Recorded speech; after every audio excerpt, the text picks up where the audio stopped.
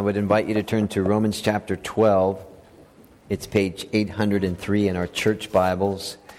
In light of the day and the focus of the persecuted church around the world, we're just going to take a leave from Mark's gospel and return to it, all spirit and Lord willing, next week. But we're going to focus on Romans 12. Our attention will be in the latter verses, although I'm going to read the whole chapter.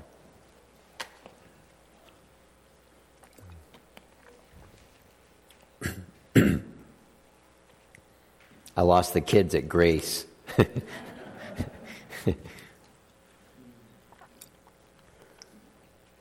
Therefore, I urge you, brothers, in view of God's mercy, to offer your bodies as living sacrifices, holy and pleasing to God. This is your spiritual act of worship. Do not conform any longer to the pattern of this world, but be transformed by the renewing of your mind. Then you will be able to test and approve what God's will is, His good, pleasing, and perfect will. For by the grace given me, I say to every one of you, do not think of yourself more highly than you ought, but rather think of yourself with sober judgment, in accordance with the measure of faith God has given you. Just as each of us has one body with many members, and these members do not all have the same function, so in Christ we who are many form one body, and each members belong to all the others. We have different gifts according to the grace given us.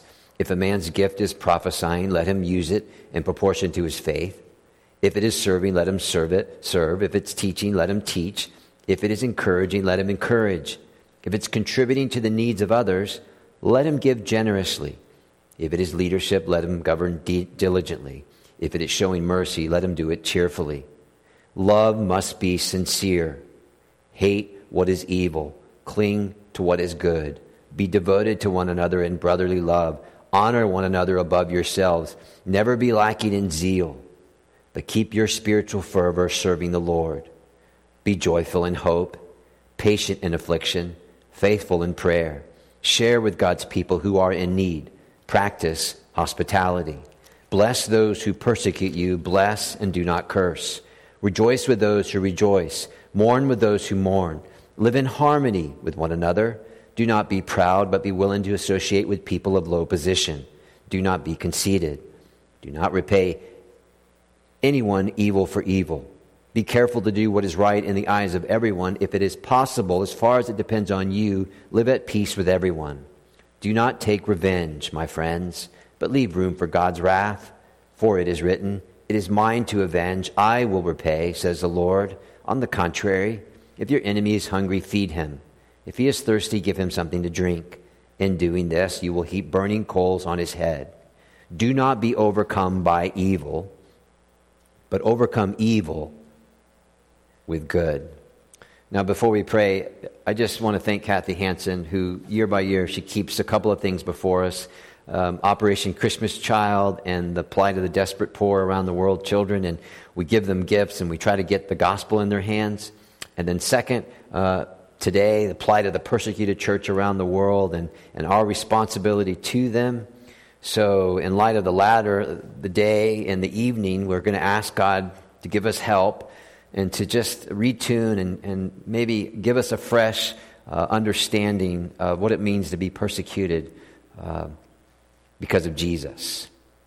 So let's just keep that in mind. And as you're thinking about the evening prayer service, my only recommendation would be, in light of everything, just simply apply the golden rule, and I'm sure you'll make a right choice. Do unto others as you would have them do unto you. Okay, let's pray for God's help.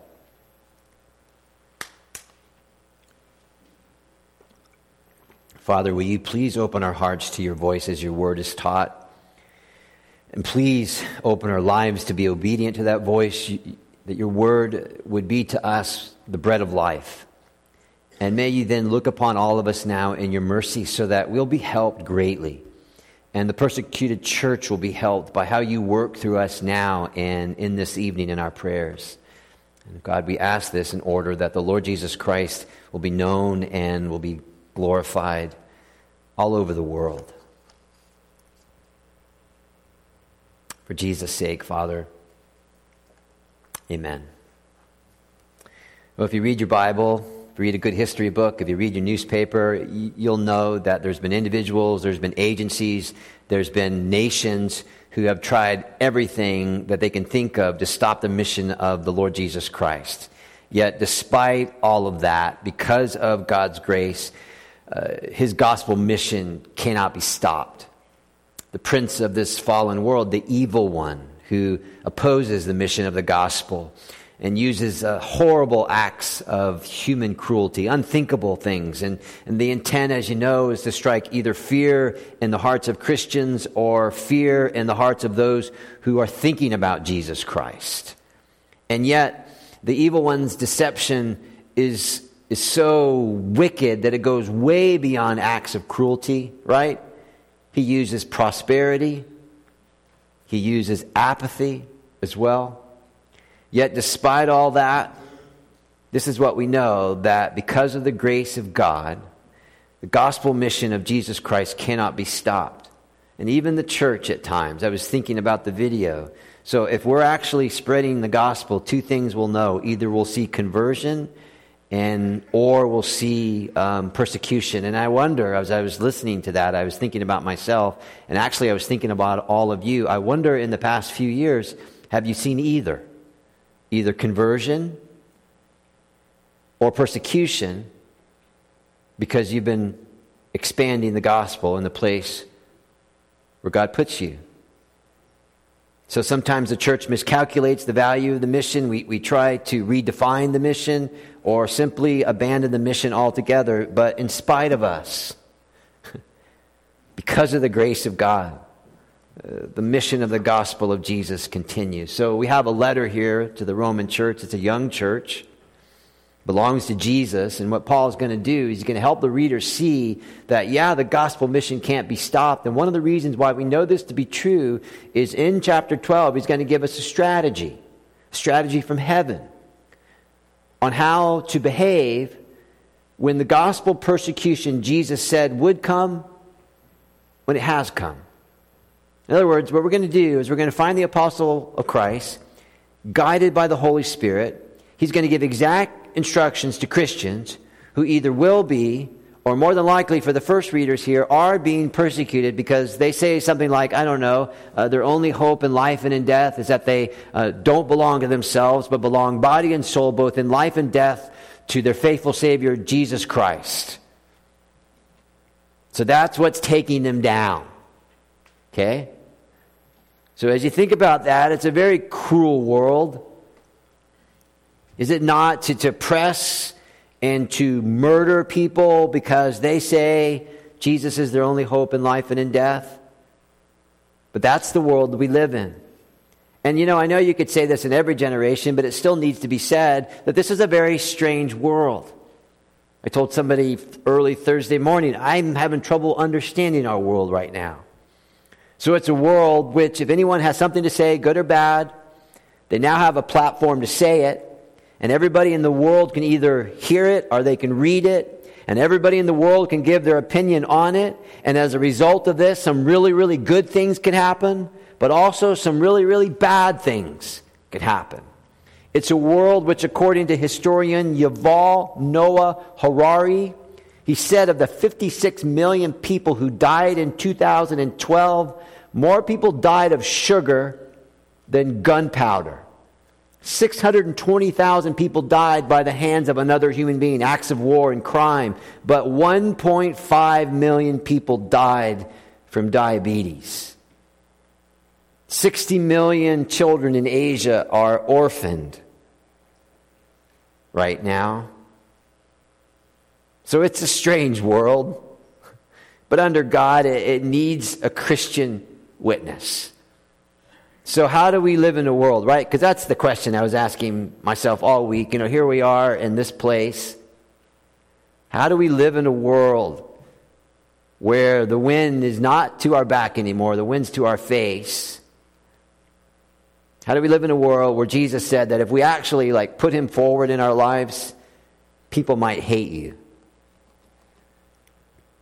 So Paul spent 11 chapters in Romans to give us the fullest and plainest statement of the gospel in the whole of the New Testament. Right? He pristinely makes the case that the gospel is by God's grace alone, through Christ alone, by faith alone. But he's not finished. And now, beginning in chapter 12, what he's going to tell us is this is the power of the gospel. That the power of the gospel is so life-transforming that it will alter the way you approach and think about everything. So I put it like this. The gospel is God's power to give us conduct worthy of the gospel. Or, if you like, verse 1 of chapter 12, the gospel is the power to enable us to offer our bodies as a living sacrifice to God.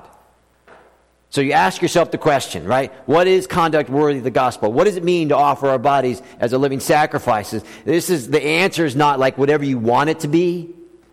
And the answer is not whatever you feel like God is saying to you with your Bible closed shut. Because both can mislead, both have misled. So in chapter 12 is Paul's instruction for conduct worthy of the gospel, or for the ability to put our lives down as a living sacrifice to God. And Paul is saying this is a rational response then to the gospel. You'll see if your Bible's open, right? He begins his line of thinking in verse 1 with essentially the gospel of Christ is so great that in view of God's mercy, as you've been moved, heart in moved by the mercy of God, as your mind has been actually captured by the fact that, yeah, Jesus really, really did die for you. And yeah, he really, really took all your sins in his body. And though the wages of sin is death, and we're sinners, we won't have to die a death like Jesus died, right? So we will never have to know and feel God's wrath like Jesus did. And we'll never have to know and we'll never have to feel condemnation like Jesus had to for our sins. And we'll never know abandonment that Jesus knew for our sins. And now all we can know is love and grace and acceptance. Therefore, in light of that, verse 1, in view of God's mercy, what is the logical, what is the reasonable act of worship? Well, God says through Paul, give your body to Jesus. Conduct worthy of the gospel. We'll do a little sketch here, verses 3 to 8. Paul says, look, you need to have a much more sobering self-image. A much more sobering assessment of yourself before God and before man. A little tongue-in-cheek here. Paul is saying, restrain your understood awesomeness, Christian. Verses 9 to 16, love one another. Okay, how so? Well, in heart, not for show. Right? In the church, local, global, express this love in serving one another, accepting one another in love. In love, which means what? Well, it means your service then is not going to depend on, it's not going to be fueled by people's performance, but it's going to be fueled by God's love, right? Jesus said it like this, what credit is it to you if you're good to good people? Easy. What credit is it to you if you evaluate people and say, not good, and therefore you determine to do less because you have determined on the scales of your own judgment they only deserve a portion of your kindness, a portion of your help, a portion of your love, or worse, none at all. How, Paul would say, how could you do that when Jesus died for you? He died for you when you and I did not measure up. Right, Romans 5, and we were the thick of our sin, he goes to the cross. And so Jesus says, okay, so what? I'm going to go to the cross for them. That's the gospel way. So then it begins to make sense to me, beginning in verse 14, and then verses 17 to 21, Paul's going to say, okay, look, this is conduct worthy of the gospel when persecution comes. When people hate you, not because of your personal convictions or because you're just being really creepy, but they hate you because of Jesus. So this is for us, but it's also kind of sort of for tonight, because I'd like this to help fuel our evening prayers when we pray for the persecuted and when we pray for their persecutors. Verse 14, do not curse, but bless your persecutors. Do you think it's easy for them to do that? I mean, just because they're overseas, we think sometimes they're more pious than us and they don't have to deal with indwelling sin. They need our prayers. Don't repay evil for evil. 17, 19, don't take revenge. 21, don't be overcome by evil. 4 points, really straightforward. Bless and do not curse. The word in verse 14, bless, is where we get our word eulogy. Right? So this is the idea that instead of speaking ill of somebody when they're bad to you, you speak well of them. You eulogize them, right? You know this in funerals. Family and friends come together and they say really nice things about the deceased. That's what Paul's saying here in verse 14. So ask yourself the question, right? Because you would ask, where is God at work? Well, here is God at work. When God's people, being gospel people, begin to feel the weight, finally, of gospel allegiance, and in that allegiance, persecution comes, and a curse comes, and we respond with blessing. So we bow low, we serve well, and we speak well about bad people, our persecutors. And when we do that, we're living out the gospel of Jesus Christ in a hostile world. That's the idea there. Bless, do not curse. Secondly, verse 17, repay evil with good. Now, if you're going to be honest, you know by nature the instinct in the human is to pay evil with evil.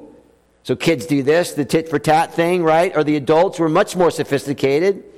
So what we do is we lay out a sequence of planned events, all coming to that one moment when before all to see, we get even. And we repay evil with our own evil, and thus we create twice as much evil. And we make them feel like we felt. And so we say, the account's settled. And even if you don't do that, we probably wish that.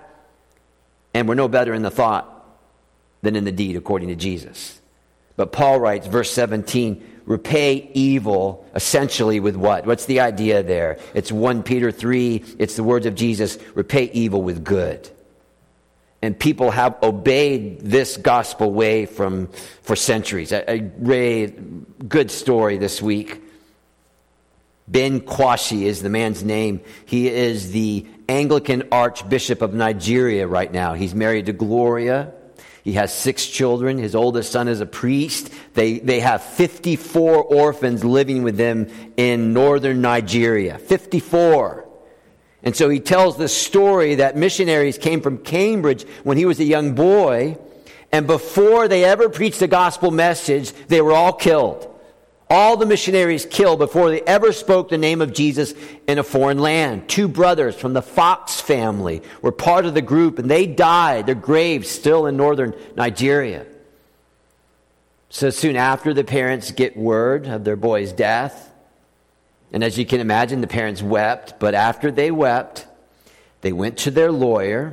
They arranged for a portion of land which they had received as an inheritance to be sold. They brought the money to the missionary organization and that their sons served in. And this is what they said.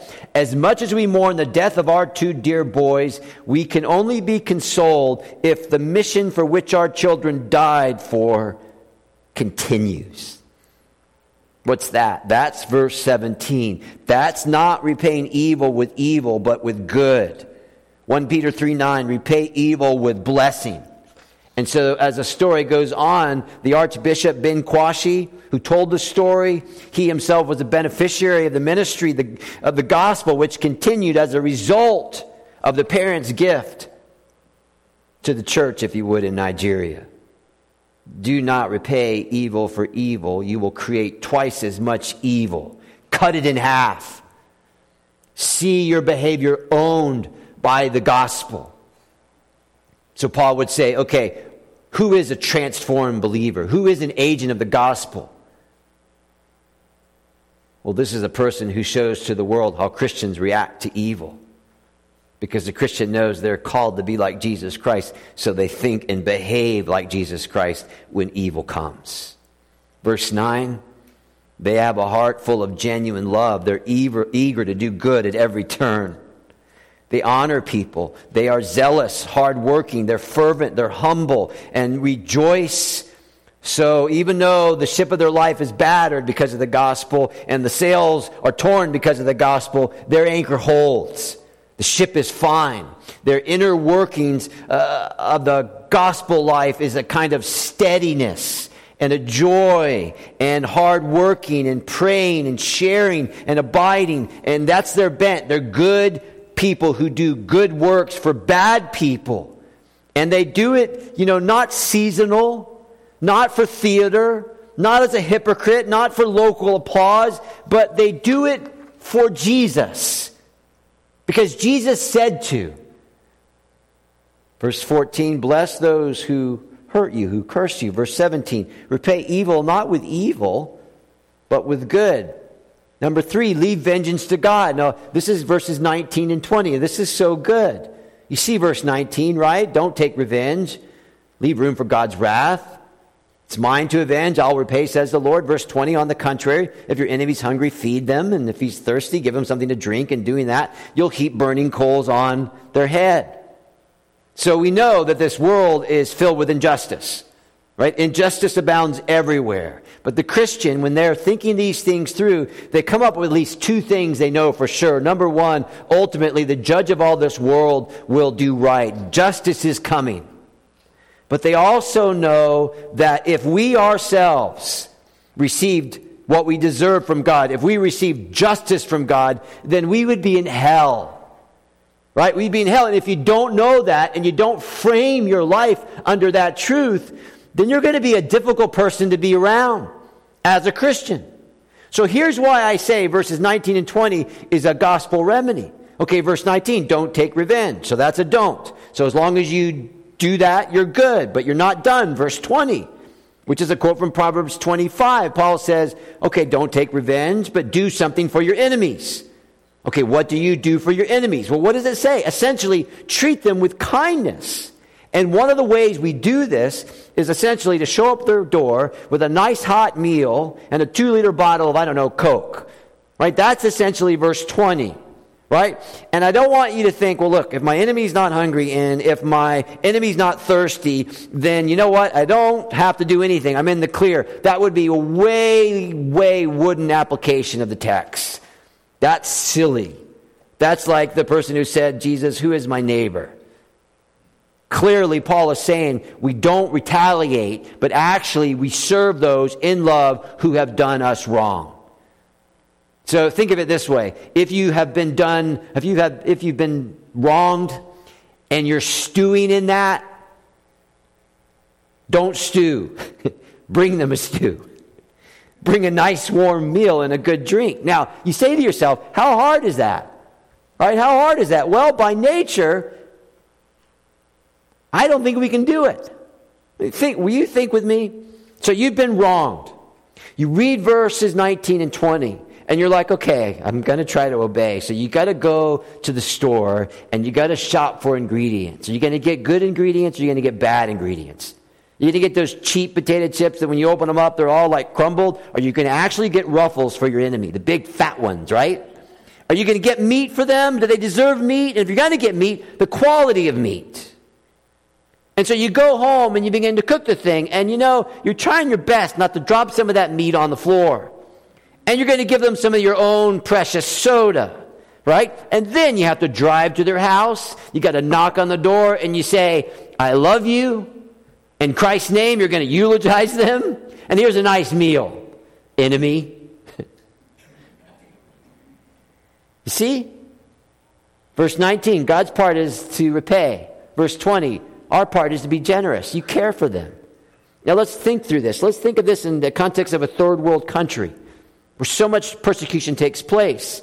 And then I think we'll see the power of the gospel. Ben Kashi, you take this bread and you take this meat and you take this drink and you bring it to Belly and you tell him we love him and tell him that we forgive him and we want Jesus to save him. But Dad, he hurt us bad. He hurt Mom bad. And we don't have a lot, Dad. Ben Kashi, think like Jesus thinks. Remember your master. Remember we hurt him too in our sin and our disobedience. And Ben Kashi, do you remember what Jesus did? Yes, Father. He took our place on the cross. Good, Ben Kashi, good. Now you go behave like the man on the cross. Go behave like the man on the cross. There's a strong possibility that some of us here have been hurt. And we've kept our distance. But Jesus would say, verse 18, if it's possible, verse 20, go be good to them. But we say, well, that's how we make our statement. That's how we take our stand. We ignore them. Hard to them. Feel that pain. But Jesus says no. And so maybe the only way that we get comfort for some of us is the end of verse 20, right? Heaping burning coals on their head. And you're like, now you're talking. That's the version of Christianity that I like. Burning heads. So just let them get paid back. Get them, God. That would be wrong as well, right? Loved ones, verse 20a is not there as an incentive for verse 20b. This is here in consequence. So when you read that thing about the heaping burning coals on the head, some scholars say it's reference to an ancient Egyptian practice where symbolically people would they actually would have hot coals on their head, and it was symbolizing that they were sorry and that they were very repentant of what they did. But some say, and most say, it's a metaphor. Now I want you to stay with me because this is what it's trying to say. It's a metaphor for the pain and shame which will be experience of a person who recognizes the wrong they have done and that they really deserve some kind of punishment and they really deserve some kind of retribution. But instead of that, they've been shown kindness by the very person they've wronged. So they've been shown generosity. And they've been shown a way that is completely otherworldly and so foundationally supernatural. Because they've been shown the gospel. Then says the Bible, these people who will be walking in regret and contrition, having given coals which will not bring them hurt, that's human. But it will bring them healing. So that they're not drawn away from us, but they're drawn to us by our good deeds. We know by nature, many of us, can they just hurt a little bit? Just a little bit, just a little burn. But as soon as we go there, we think that doesn't sound like Jesus, that doesn't look like Jesus, and the Holy Spirit is committed to making Jesus in me.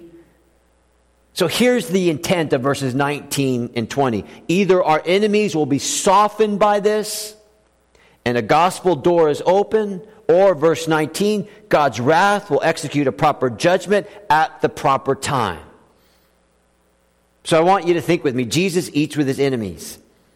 Jesus serves his enemies. Jesus feeds his enemies. And if Jesus did not do that, then none of us would be welcome at the communion table this morning. Because we were once his enemies. Until Jesus in his mercy drew us to himself. So when we move from that to this, we realize that we have no leg to stand on to remove ourselves from this application because of our standing with God, or, we think that somehow we can get promoted past this kind of behavior. Our enemies might be able to manage our Christian arguments.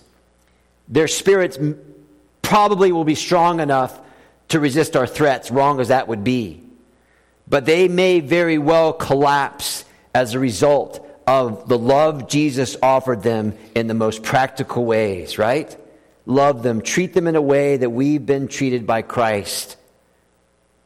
Bring down the gospel on their head. You mean like burning coals? Yeah, because maybe the burning coals, by God's grace, could turn into tongues of fire over their head.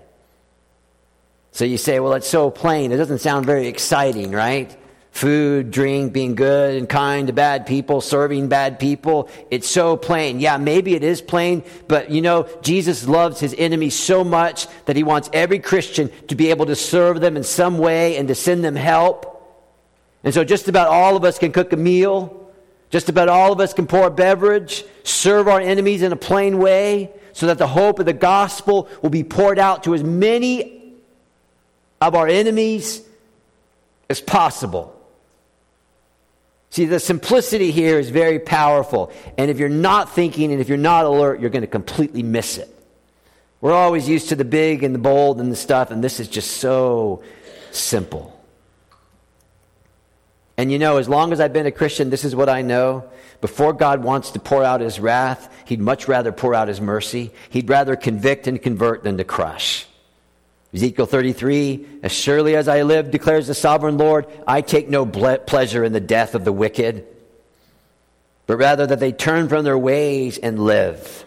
Turn from your evil ways, Ezekiel says, and a good meal or a good deed could be the very key which starts that whole ball rolling, right? Think this through. The only way to halt evil is to not perpetuate evil.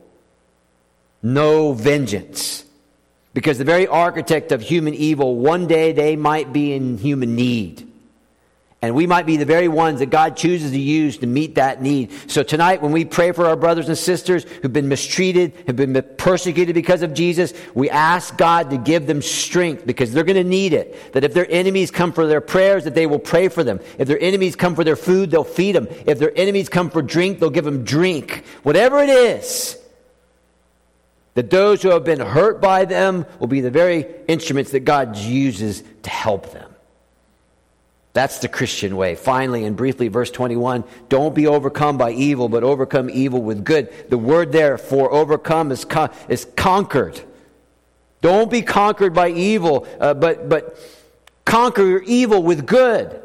And so this, and again, think with me, this is the call to the most radical Christian response to all the evil in the world, to always, consistently seek good for everyone, every race, every face, place, every bent that people have, every gender, all the beliefs, at all times, seek out the good. Titus 3:2, show true humility towards all humanity. Now just think about all that goodness that could just emanate out of the Christian. Just think of it. I mean, right now our world is kind of like in a really hateful place right now. And it needs a lot of good. Remember Abraham Lincoln, do I not destroy my enemies when I make them my friends? So in Jesus Christ we find one who conquers evil, not with the execution of his rights, but with the demotion of his rights. Do you understand that? Execution of his rights? No, the demotion of my rights. He conquered evil with his goodness. So Jesus says to his people, behold, I'm sending you out as sheep among wolves. In other words, the Father says, I got a great gift for you. Listen, kids, I've arranged a play date for you in the backyard, and there's a pack of wolves waiting for you. That's what it means. So on the human level, it's not a fair fight, right? But it's our fight. So Paul would say, sober up, Christian. Die to yourself, Christian. Put on the full armor of God, Christian. Get engaged, Christian, and feel your weakness, Christian, in order that Christ's power may rest on you. And so let's just say ourselves or for our brothers and sisters across the sea, if their goodness is rejected and we end up dying, Romans 14, then we're immediately with the Lord. And if we don't die and we're in the thick of the Lord's business, either way, we lose nothing. We lose nothing. John Stott on this, and we'll close here. He says, to return evil for good is devilish. To return evil for evil is human. To return good for good is human. But to return good for evil is divine. So you see, this is different, and this is difficult. I'm going to leave here with a limp, to be real honest with you, because all week long I had to struggle with my inadequacy of Romans chapter 12. But if we care, we can start today. We can ask God to change our mind. We can ask God to transform our life. And we can say something like, Jesus, I surrender. Take me, use me any way you choose. Change my mind and make me be able to do good to all, but especially my enemies. So if a person or a persecutor is headed to hell, let's make them fight their way through the valley of our good deeds and our good words, right? A meadow, if you would, and not a minefield.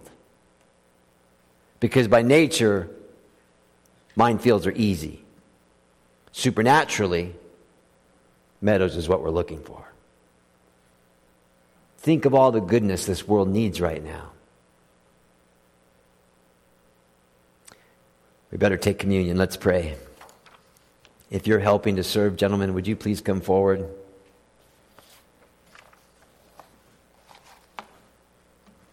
Father, will you please do a great work in light of what was said today in all our lives? And if you do that great work, then help us not to be surprised, but engaged for Jesus' sake.